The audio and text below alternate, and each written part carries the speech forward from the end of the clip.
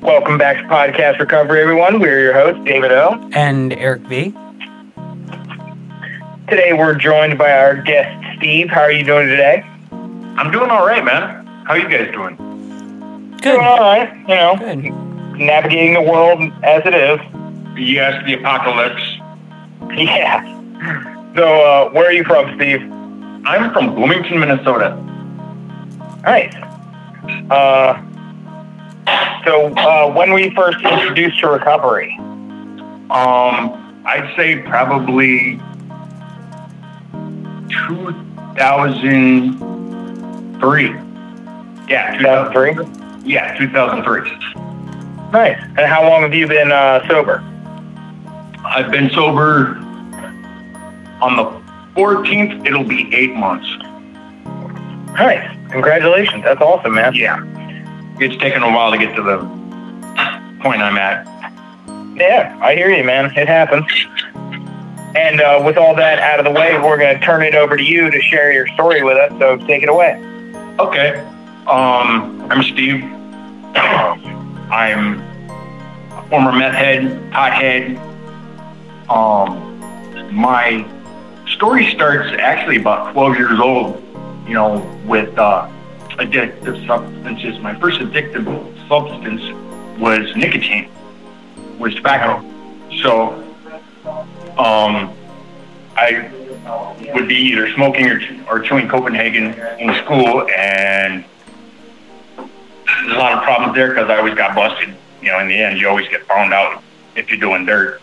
Speed that up to age 14, I tried pot for the first time and liked it, and then smoked sporadically till I was 14. Then I had time of sobriety from 15 to 17 because I was taught at home. I was homeschooled. And then my use started up again with alcohol at age 17. Just on, usually on like a Friday or a Saturday night with my buddy. We'd each get a pint of Hot 100 or whatever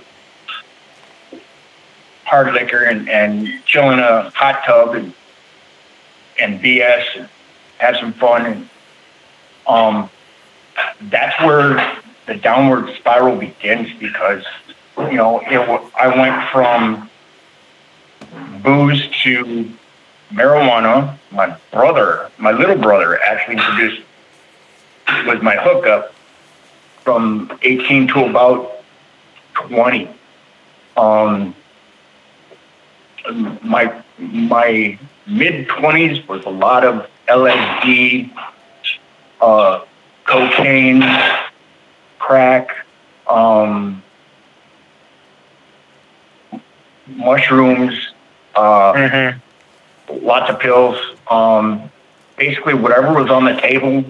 If it was on the table, I was doing it. Life is all right. The worst thing that ever happened is I maybe got thrown in detox or came home and threw my guts up in the toilet at night and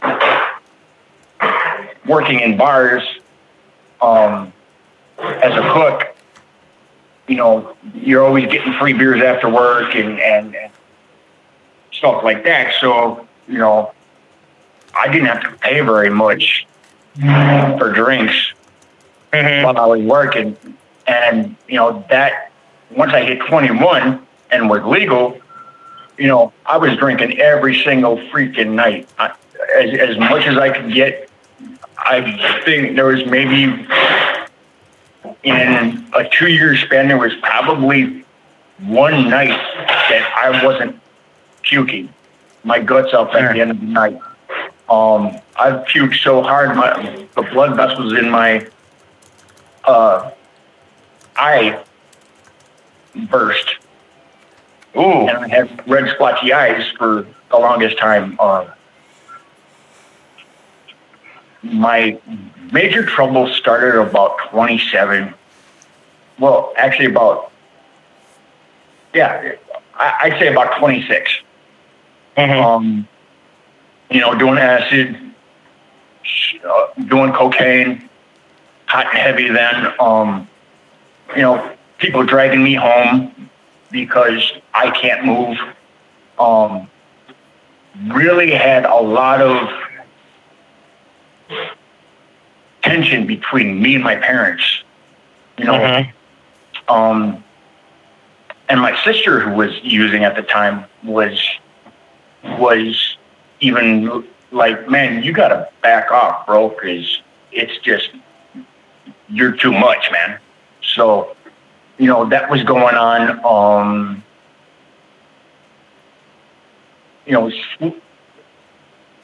Anything and everything was the only thing I wanted was more sex, drugs, alcohol, porn. Mm-hmm. It didn't matter, as long as I got some kind of a buzz or a warm fuzzy feeling from it, I was doing it. Mm-hmm. And the first time I got busted and went to prison was age 27 in about 2003. Got in some trouble with the law. They busted me. I did, since 2003 to 2014, I've been in and out of prison for most of that time. I was out for a couple of years from 04 to 06, right back until 08, back out till 2013, in and out, and drugs. And it was all because I did stupid shit when I was high or drunk. Mm-hmm. Anytime I was medicated, I was doing stupid shit that I knew I could get busted for, but I didn't care because, you don't feel anything when you're higher than a kite. You don't think about things. All you're thinking about is party, party, party.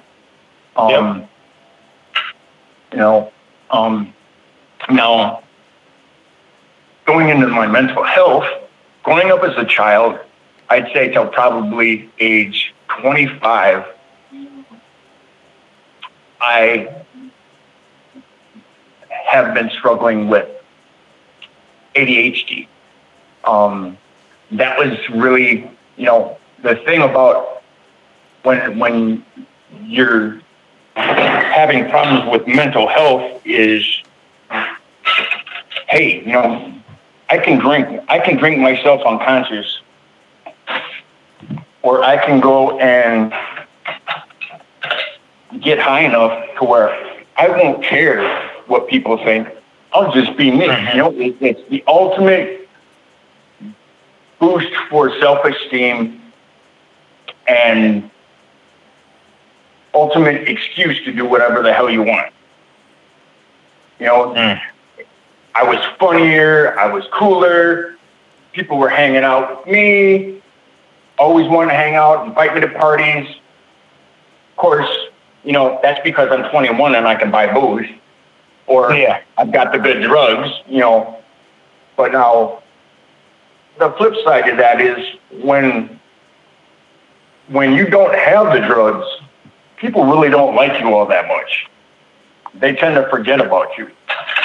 And I just, chalked it up. Okay, people were busy, whatever. It is what it is. So, doing that I've been getting high and drunk for 30 years. I'm 46 years old. Father of two. I fucked up that relationship too because my kids want nothing to do with me. I was barely in their life at all. I didn't know how to be a father. I was more at the, had kids when I was 26 and like I was still a little kid inside. I needed that acceptance and I needed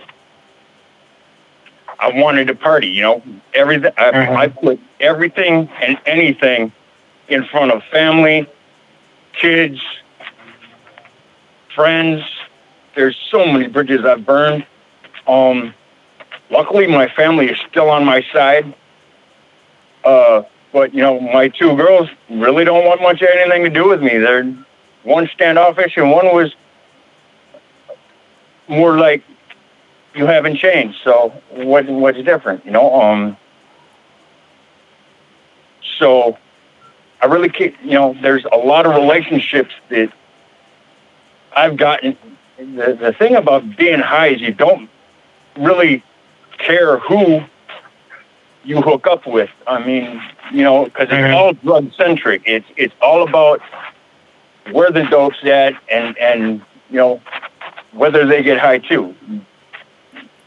Because if you go with somebody who doesn't get high, they're going to sit there and peck your butt or just blow you off and go someplace else with somebody that is sober. So, you know, ending up hooking up with people as batshit crazy as I am, and just as many issues, if not more, and it's just toxic relationships, not really knowing, not really wanting companionship and a relationship, just wanting to get high and fuck. That was it. Yeah. So that's been my cycle for the past 30 years.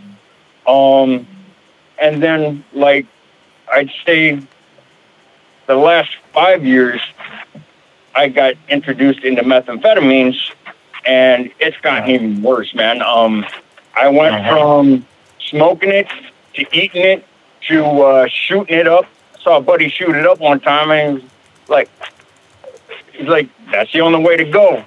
So I was like, hey, stick me up. Next thing you know, I'm sticking needles in my arm every single day.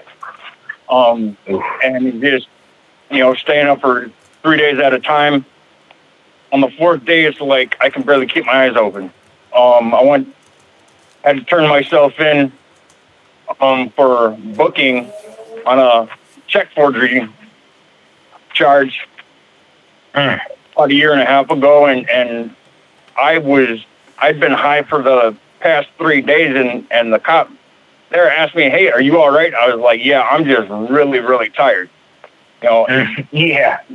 You know you're doing too much dope when you can go to sleep on the shit you're smoking. You know, you're doing that much all the time. Your body gets used to it. Your tolerance goes up. So, of course, you know, you got to do more and more and more and more. And it's just snowballed. You know, my parents, you know, I've stolen from my parents. I've stolen from my sister, my brother. I've stolen from anybody and everybody I could.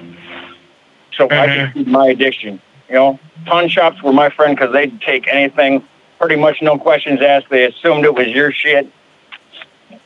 And, you know, so, yeah, I was hitting them like once or twice a week. Everybody wanted me to pawn shit off for them. Okay, so give me some dope. All right, cool, we can do that, you know. It's just, you know, this past few years, you know, being homeless and being told that the only way you can go home to see your parents is if A, your mom's there and your dad's not there, and your dad doesn't find out because you're living on the streets because they kicked your ass out, and they're both really pissed at you. Luckily, I got in to my parents' house and got into treatment. I made the mistake of going. I completed 4 months of inpatient treatment and then left that treatment center, went to a different treatment center, and continued to do outpatient. And ended up using while I was an outpatient. It was in a harm reduction program, so they're like, okay, you aren't doing methamphetamines, which is your drug of choice, so smoking weed every once in a while to make sure you can get to sleep in the shelter. It's still bad, but it's not as bad. So, I relapsed again. Went into inpatient, and the thing that I've had dealt with all my life is anxiety.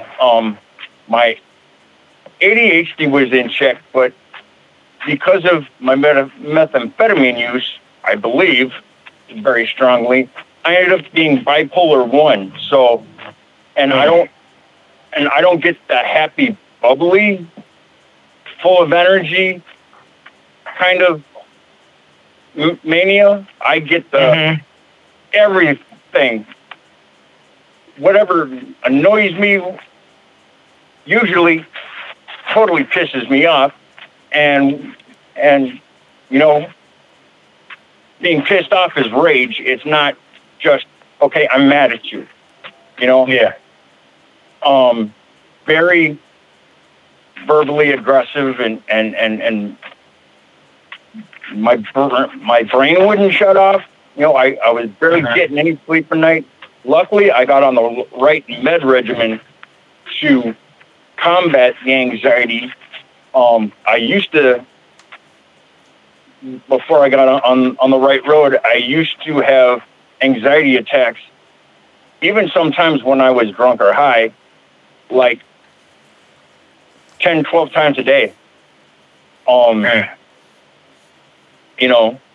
It's when you're homeless, your anxiety is already at a certain level because, just because you're the chemical imbalance in your brain, and then adding homelessness and having to watch out all the time and not knowing where your next meal is coming from or where you're going to be laying down that night, adds a lot of extra stress. So, this last time when I went through inpatient on October 14th of last year, I was a little less angry and more on the ball with my program. The thing that, with me, treatment and my recovery is black and white. There's not really shades of gray with me. The ultimate harm reduction program for me is abstinence. Anything else, and I'm back off to the races. So going to treatment, inpatient treatment, someplace that uses harm reduction was kind of frustrating because people would end up sneaking in dope and using, or go out on pass, come back snookered or high as hell, and they gave them time after time after time. I was really the thing that stunted me the most was putting my standards and my expectations for myself and projecting that onto others. A big ass case of the should. I'm doing this. You're here. You should be doing this too. I was very direct and blunt because there was no quarter with me. Either you were all the way sober, or don't even try to say you're sober. Don't say, well, I'm doing the harm reduction thing. Well, that means you're using. So 51 days later, I graduated, and one of the guys that thought I was on bullshit and was always picking the butt out of me for about the first couple weeks he was there, at the graduation ceremony, your counselor picks out a stone with a word on it, and you have somebody present that. He's like, dude, I want to present that stone to you, you know, and you know, it was the best feeling in the world to actually have 51 days sober and to have people like that didn't necessarily agree with me and thought I was kind of hanky end up being my best friends. I still keep in contact with a bunch of people from Plus Recovery Center in Minneapolis, 2120 Park Avenue. Very great people there. Leon was my counselor. He was great. Chris Ackerman is now the director there, and he's just phenomenal. Then after there, I went to what's called an IRTS facility, and it stands for Intensive Rehabilitation Treatment Services. Basically, it's a 90-day treatment center for mental health, which is what I had been advocating for before I got bounced out of treatment the first time and came back after I got some legal stuff taken care of. And my counselor was like, you still want to go to an IRTS facility? I was like, yeah, okay. They got this new one in North Minneapolis called Northside Residence. Like 8 people, and all you do is groups.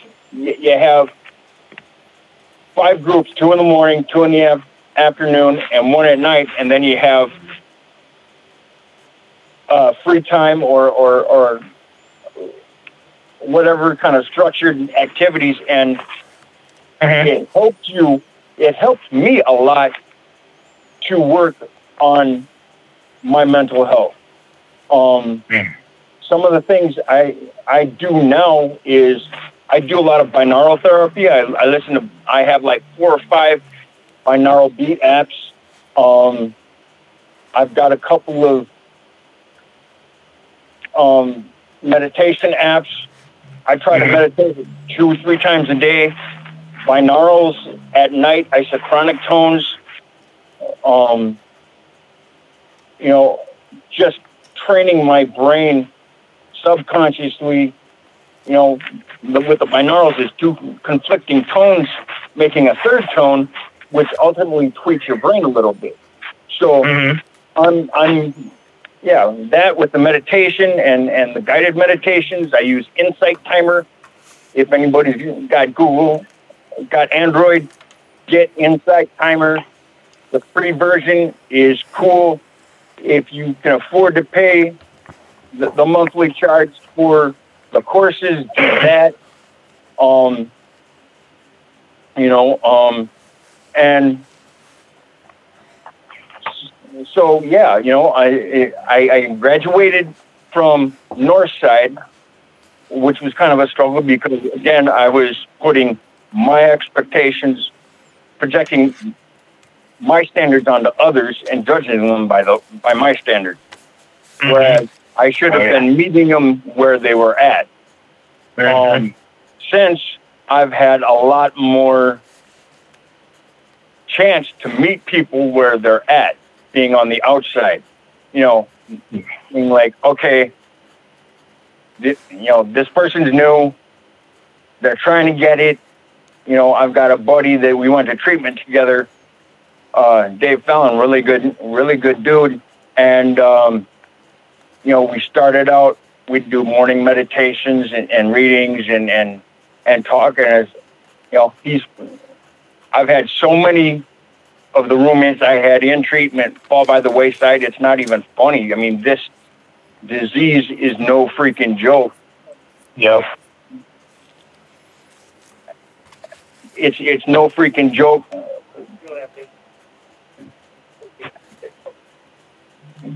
It's definitely no joke. I mean, you know, if I'm not on my game 24/7, 365, every second, minute, hour, day, week, I can go back out there and use. You know, my mind was thinking and thinking, okay, I can get away with it once, well, then it's okay. I got away with it once.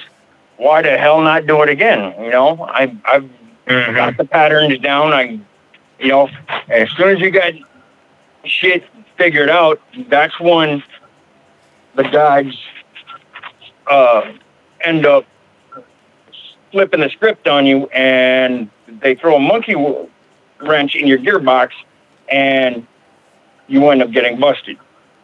Anyway, you're out. No matter what you do, you put bad out there, you are going to get busted. Might not be for what you did the first time, but you'll get busted.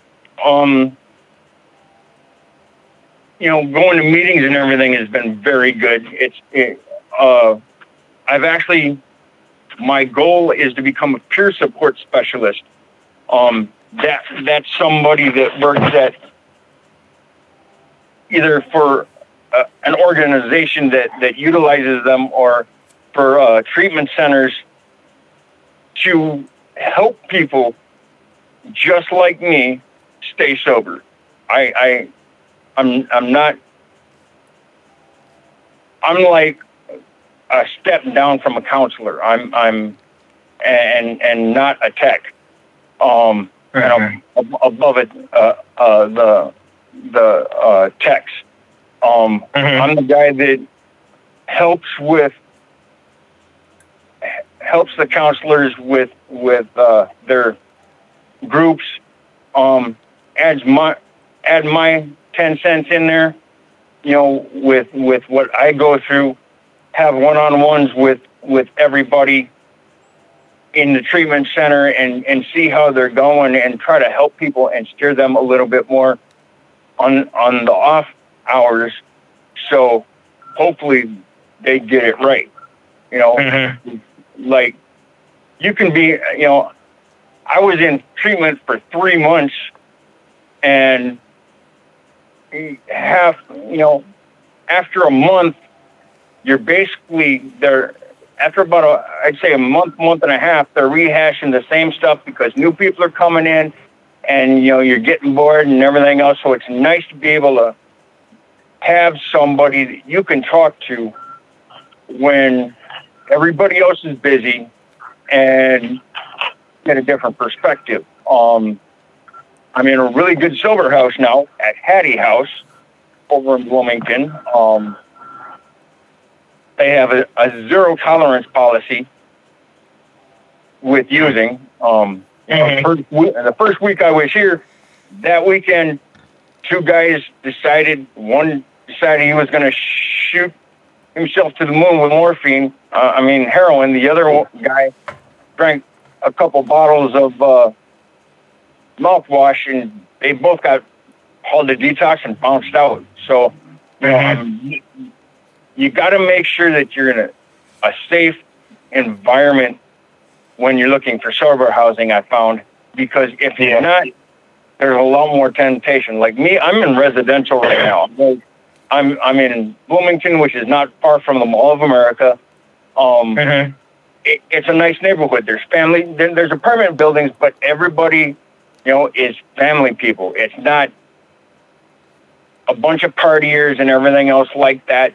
It's a lot more a mixture of people of color and Caucasians, and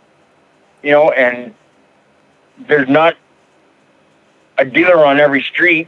I've been here darn near a month, and I haven't had, the only time I had anybody offer me some drugs was when I had to get on the bus to go someplace. Other than that, I'm nice and safe here. I go through, the biggest thing is my self-care, the mental hygiene, the physical hygiene, the spiritual hygiene.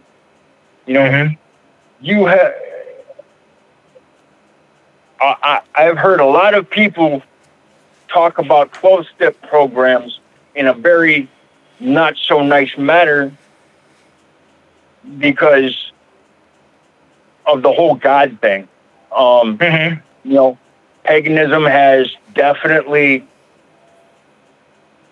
made itself known these days. Before, if you were pagan and at a meeting, all you did was get preached at. Now we have our own meetings. I've been a pagan for a few years now. And, having that spirituality, not religion, spirituality, there's a difference. With religion, it's rules, regulations, you do this or you're fucked in the afterlife. Whereas spirituality is, okay, I messed up. I'm going to do better tomorrow. Here's where I messed up. I'm going to tweak it tomorrow and do better, improve myself. And when I found my spirituality and which I practice every single day,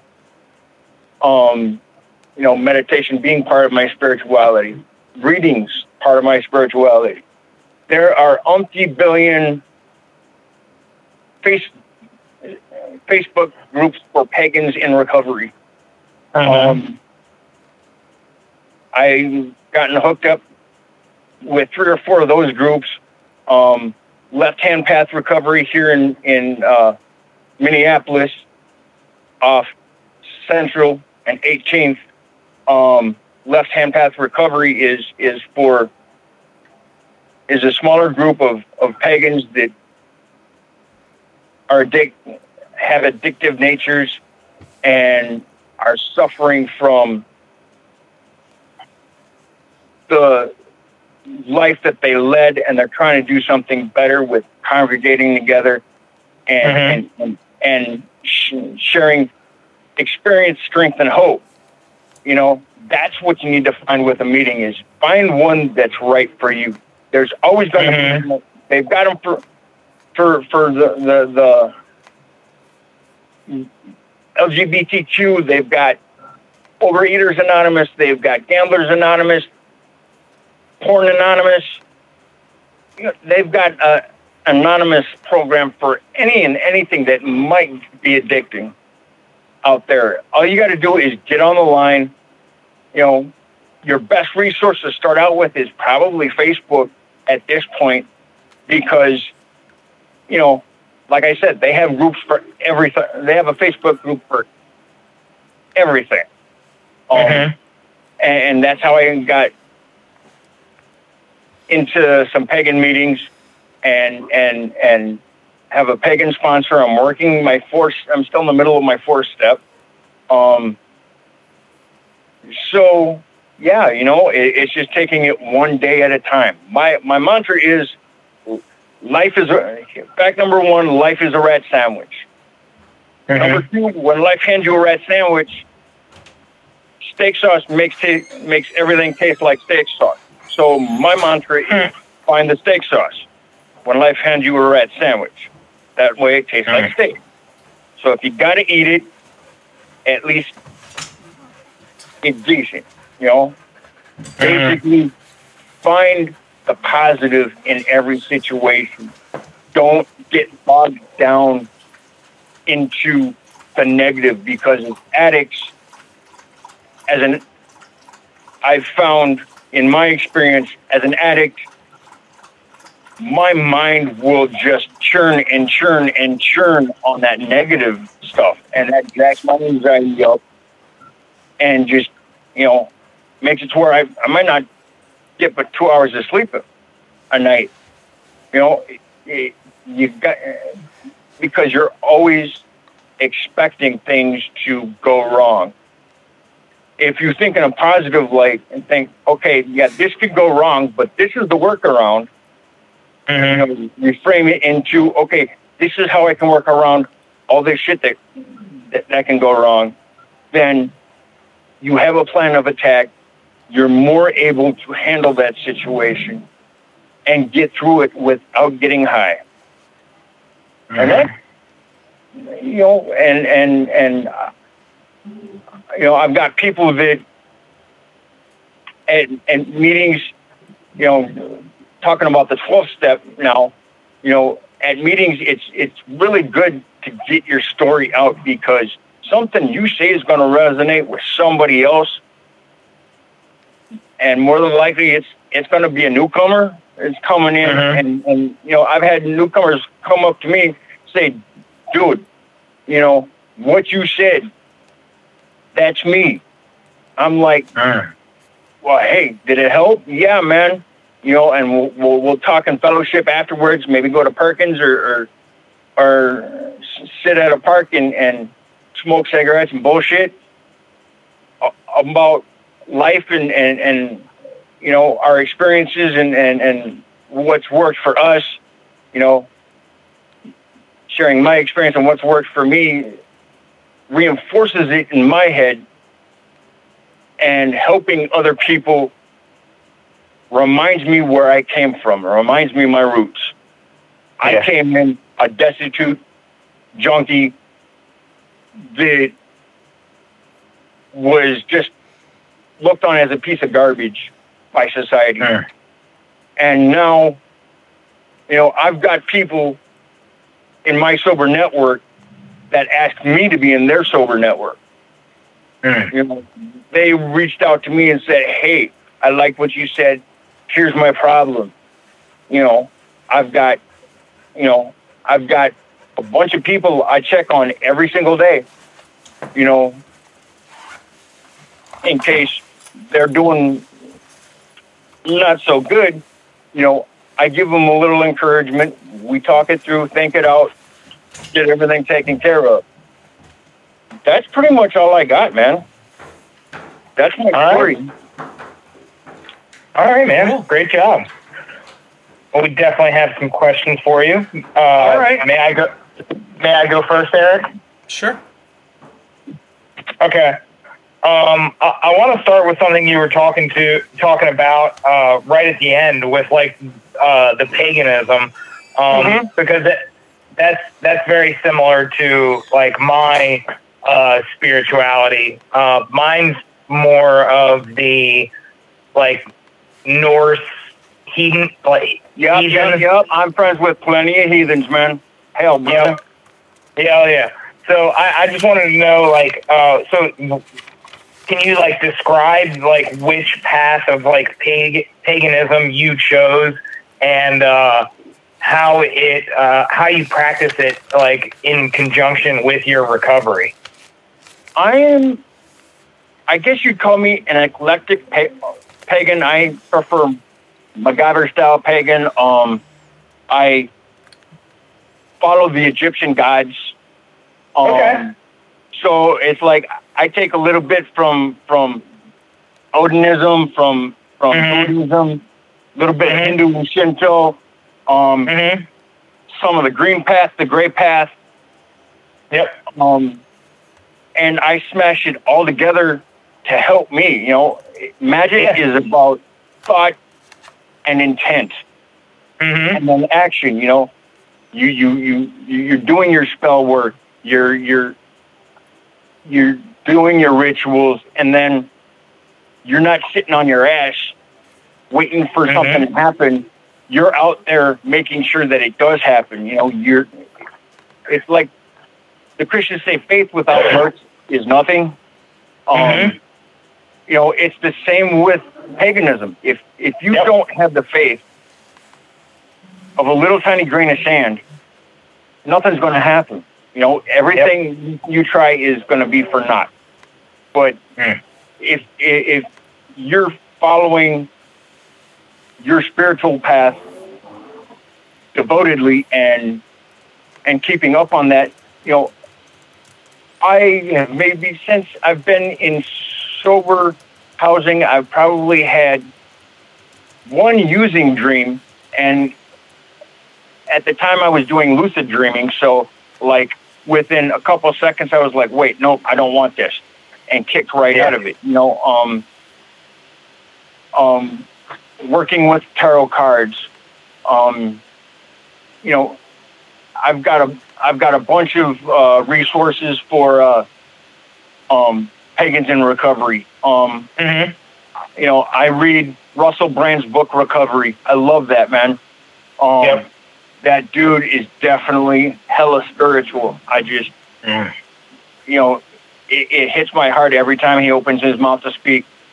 You know, get all the resources you can, figure out which ones you want to keep, which ones resonate with you, and build yourself your own spiritual path. Yep, absolutely. You know, Well, you know. So that's what I got for that. Perfect. Yeah, that's a great answer. What you got, Eric? So you talked a lot about core issues and mental health, and you know, kind of, you know, you said that you seeked outside help and you seeked extra help. What are some of the things that you're currently doing besides the meditation to make sure that you're still on an even keel, to the best of your ability, of course, with your mental health and, you know, processing the core issues of your past? Pretty much, I've always been, whenever I get busted, I'm of the mind, okay, I fucked up. I got to pay the consequences. You know, you got to pay the police. All right. That's all well and good. You know, I'm good there. It's with the mental health, I'm going to therapy every week. I have a therapist I talk to every week, a psychiatrist I talk to every month and a half. I've got an arms worker, which basically is kind of like sober support, helps you get through the day, helps you with planning, helps you with whatever resources they can directing you towards the resources.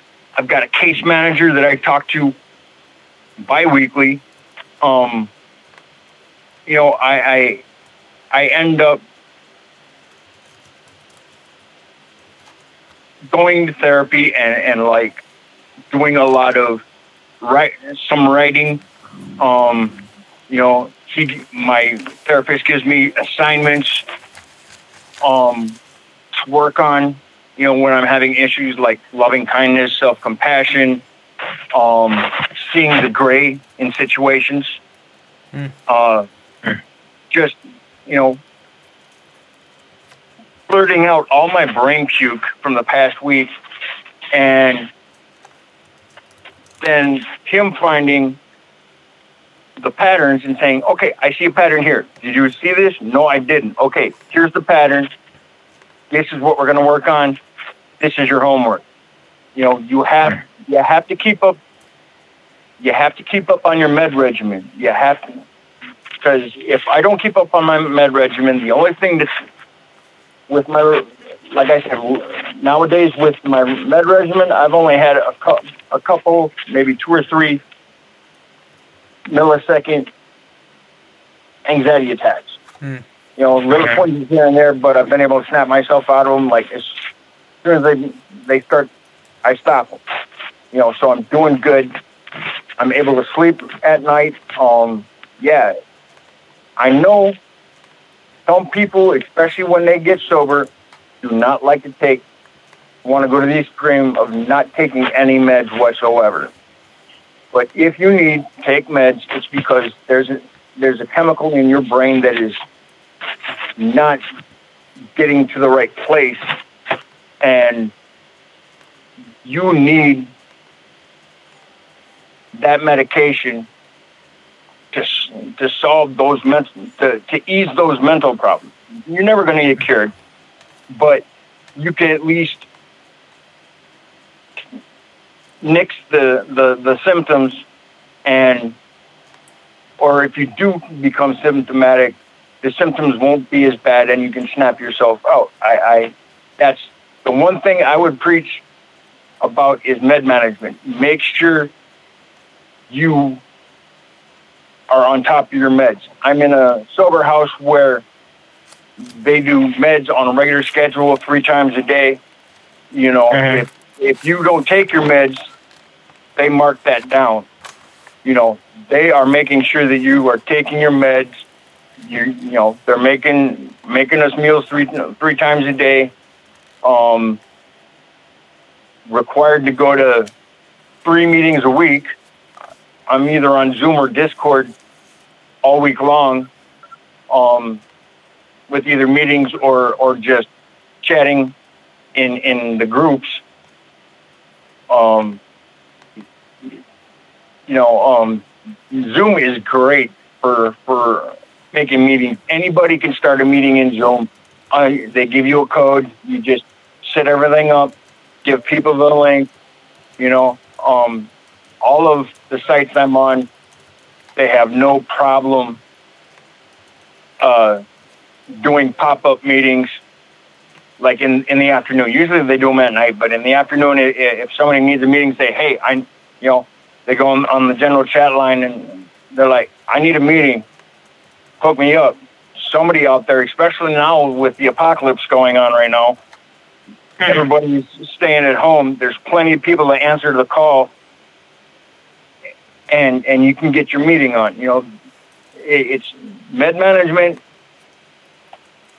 keeping up with my psych appointments, and going to meetings.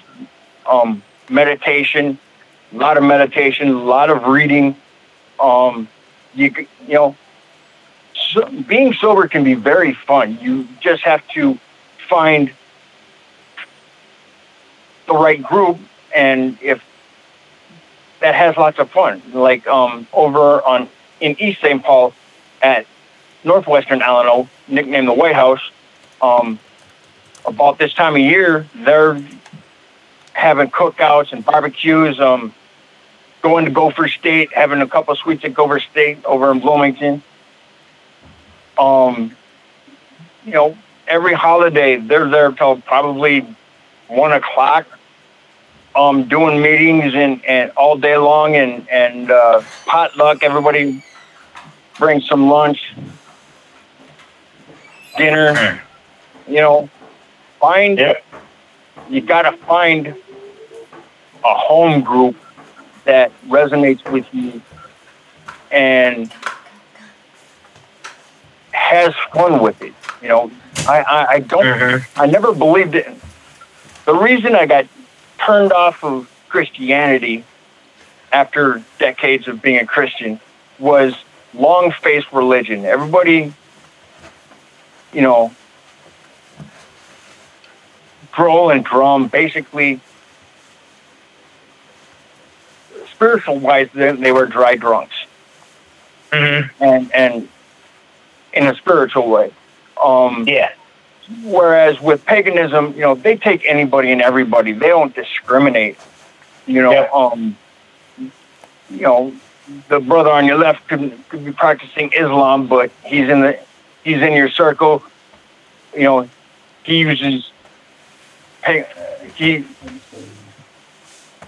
does rituals and everything with his God and in his style, and so there's a smorgasbord of everything out there. You just got to find the right one. Yep. What else you got? All right. So what do you see as like the biggest challenges that you're going to face, and like how are you going to overcome them to maintain long-term recovery? My biggest barrier is me. Complacency. Yeah. Being comfortable. If you're not feeling if you're feeling comfortable in sobriety, you're not doing it right. Something by the wayside. Something is wrong. There is some issue that either you overlooked, denied, or don't see that going to get you stuck in the end. Within a month or two, you're going to be right back to where you were before you got sober.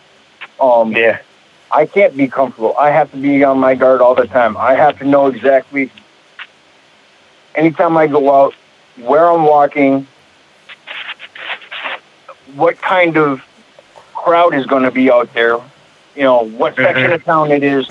I have to be on the ball and make sure that I'm staying in and traveling in safer places, or if I can't, call up a sober buddy and and get a sober buddy to road dog it with you, or set up, getting invited to get-togethers where it's likely there's going to be a few people smoking some weed out back, and there's going to be a little bit of drinking. If you do want to go to this event, make sure that you have somebody calling you. I make sure to have a sober person calling me about a half hour into it and saying, "Hey, are you good? Or are things a little bit hinky?" And you can be like, and then you be like, "All right, cool, I'm on my way," and get out of the situation. Or, "Nah, I'm good, dude, cool, everything's going all right. Hit me up in about an hour." Yeah. Make sure you have a backup, and a backup for the backup.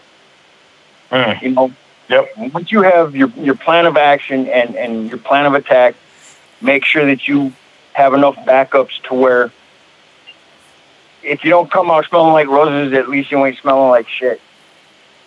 Yeah. Love it. So that's what I got for that. Next question. Perfect. Well, it is. It's about that time, David.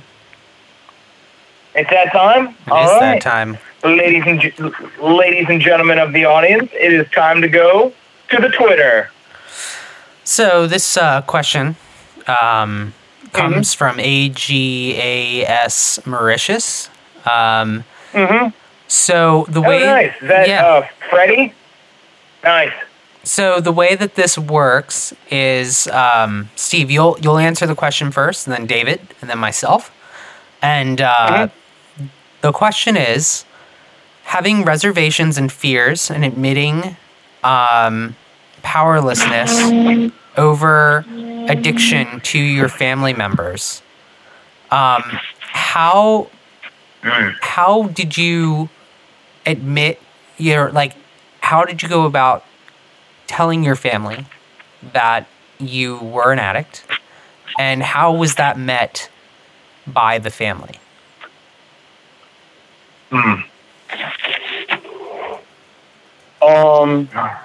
My parents told me I was an addict. I didn't have to broach the subject with them. They said, "Hey, shit's rotten in Denmark," and the shit is rotten in Denmark.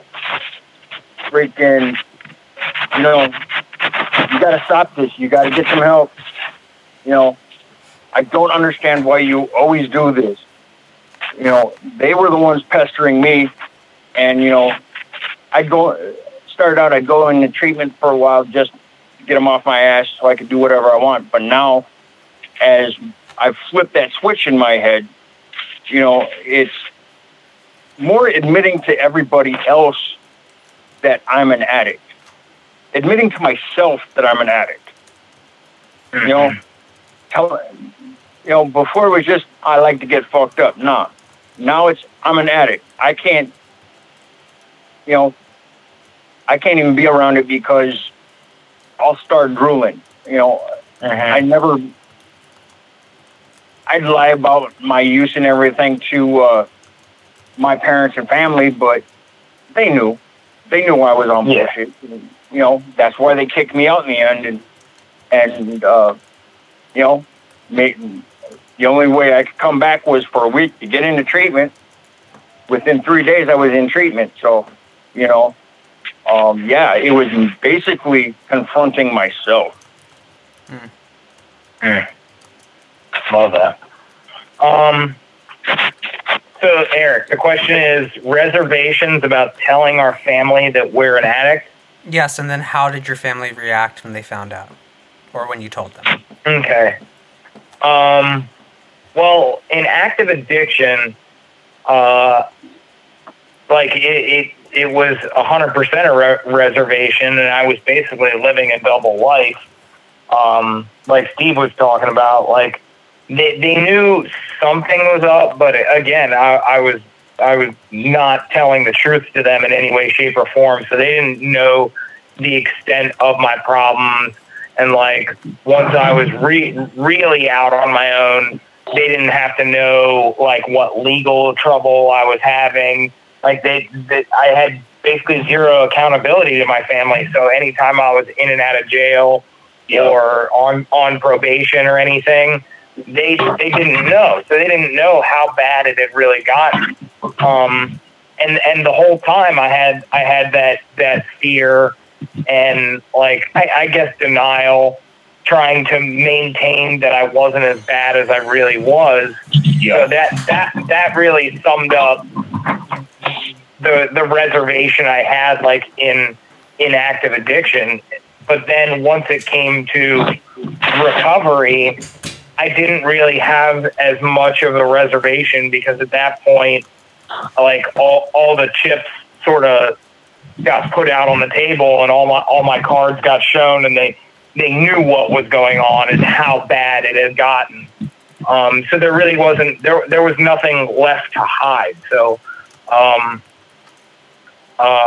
it was really easy for me to admit like what I had been doing and where I had been, and honestly who I am, and to really bravely say like, yeah, I'm an addict and now I'm in recovery. And as time has gone on with different friends and family members, it's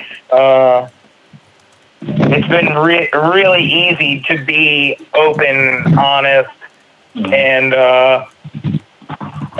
vulnerable about my addiction and my recovery, and like how my family reacted. I'll do it the same way. Like in active addiction, like they didn't enable me, but they didn't try and dig any deeper into what they didn't really try to figure out what the problem was and what was going on. So they sort of, I don't know, not ignored it, but they knew something was going on, and they didn't want to know anymore. And then in once I finally like turned to recovery, most of my family was very like proud of me, and they were like, awesome, anything you need, any help you can give or that we can give you, we're happy to be there, and we're proud of you, just continue on this course. But there were other ones who still had a lot of resentment towards me that I had earned, and it took several years of staying clean. Like my one sister, she didn't talk to me until I had 4.5 years clean. But since then, like the last 3-4 years of our relationship has been amazing. It's like, but between that point, we hadn't talked in 6-7 years. But since then, like I talk to her on almost a daily basis, and like my family life has just become amazing by getting over those resentments on my side, or not resentments, but resentments and reservations on my side and on theirs, and really developing a healthy family unit again as much as we can. Awesome. Cool. What about you, Eric? So, yeah, I mean, I had no real issues.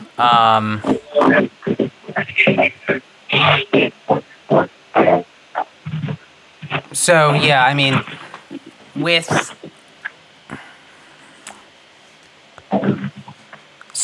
admitting my powerlessness to my addiction, and to my family, I mean, I was pretty good at hiding it. So, my family might have known a little bit, but not to that point. But I mean, I didn't really have any. I mean, when I was like in high school, sure, I might have had some fears about admitting that I was like an addict and knowing like I had a problem. But at the end, like, I don't know, I didn't really fucking care. I was a drug addict. Like, you know, I think my look kind of spoke for itself. It's like, why are you wearing long sleeves in July? Like, why is your face sunken in? Why are you gray? Why did you just sleep for 16 hours? Like, I didn't need someone to be like, you know, I don't know. I don't know, that initial one, sure, right? But not later. You know, I mean, it was a pretty open secret after a while. And then with my family, it was just like, they were just disappointed. And, you know, a lot of people will say, like, oh, man, that's what got me the most. I mean, to be honest, when I was using it, I didn't fucking care. It probably didn't get you that bad. Yeah, it didn't. I mean, it didn't. Like, from an outward perspective, I was fine. Like, I didn't... Yes, I was a junkie. But I was still doing everything I was supposed to be doing, like, quote-unquote, supposed to be doing in life. So, just because, you know, I... like, you know, was a drug addict and I ate a bunch of pills and smoked crack and shot heroin, it didn't mean, like, I wasn't still, like, holding down a job. So I was like, if I can do this, like, I don't really give a fuck what you guys think. So, I mean... Exactly. Yeah, I don't really know. I mean, I guess the very short time of, like, admitting it, like, it was such a moment in time where I don't even know if I had that long to really have any fear about it or reservations. Like, they kind of just knew because I kept fucking up. You know, like my like bigger family, like my extended family, it took them, I guess, a little bit longer. But even then, it was just like, I was like, I am a drug addict and I don't really care what you think. Yeah. So, yeah, that's all I got. All right. Well, it looks like we are about out of time, but we would like to thank our guest, Steve, for joining us this evening. Woo! Thank you very much. Woo! Absolutely. Did a great job, man. We appreciate it. Thank you, brother. Here at Podcast Recovery, we are aiming to expand the scope of support for recovering addicts. Accessibility and convenience of helpful services is paramount to combating addiction. We work to bring the message of recovery to every addict, wherever and whenever it is needed. We believe that a powerful voice of recovery should be obtainable, practical, and at the touch of a button. Every addict deserves to hear a message of hope, and Podcast Recovery is here to provide it. All right, everybody, thanks for listening. Make sure you check out our digital baskets on Patreon, PayPal, and Venmo. And if you want to listen to any more podcasts, you can go to iTunes, Google Play, all that good stuff. If you want more information about Eric, Carly, Allie, and myself, go to podcastrecovery.com. Follow us on Twitter, Facebook, Instagram, our YouTube channel. But most importantly, everybody out there, stay safe and stay clean.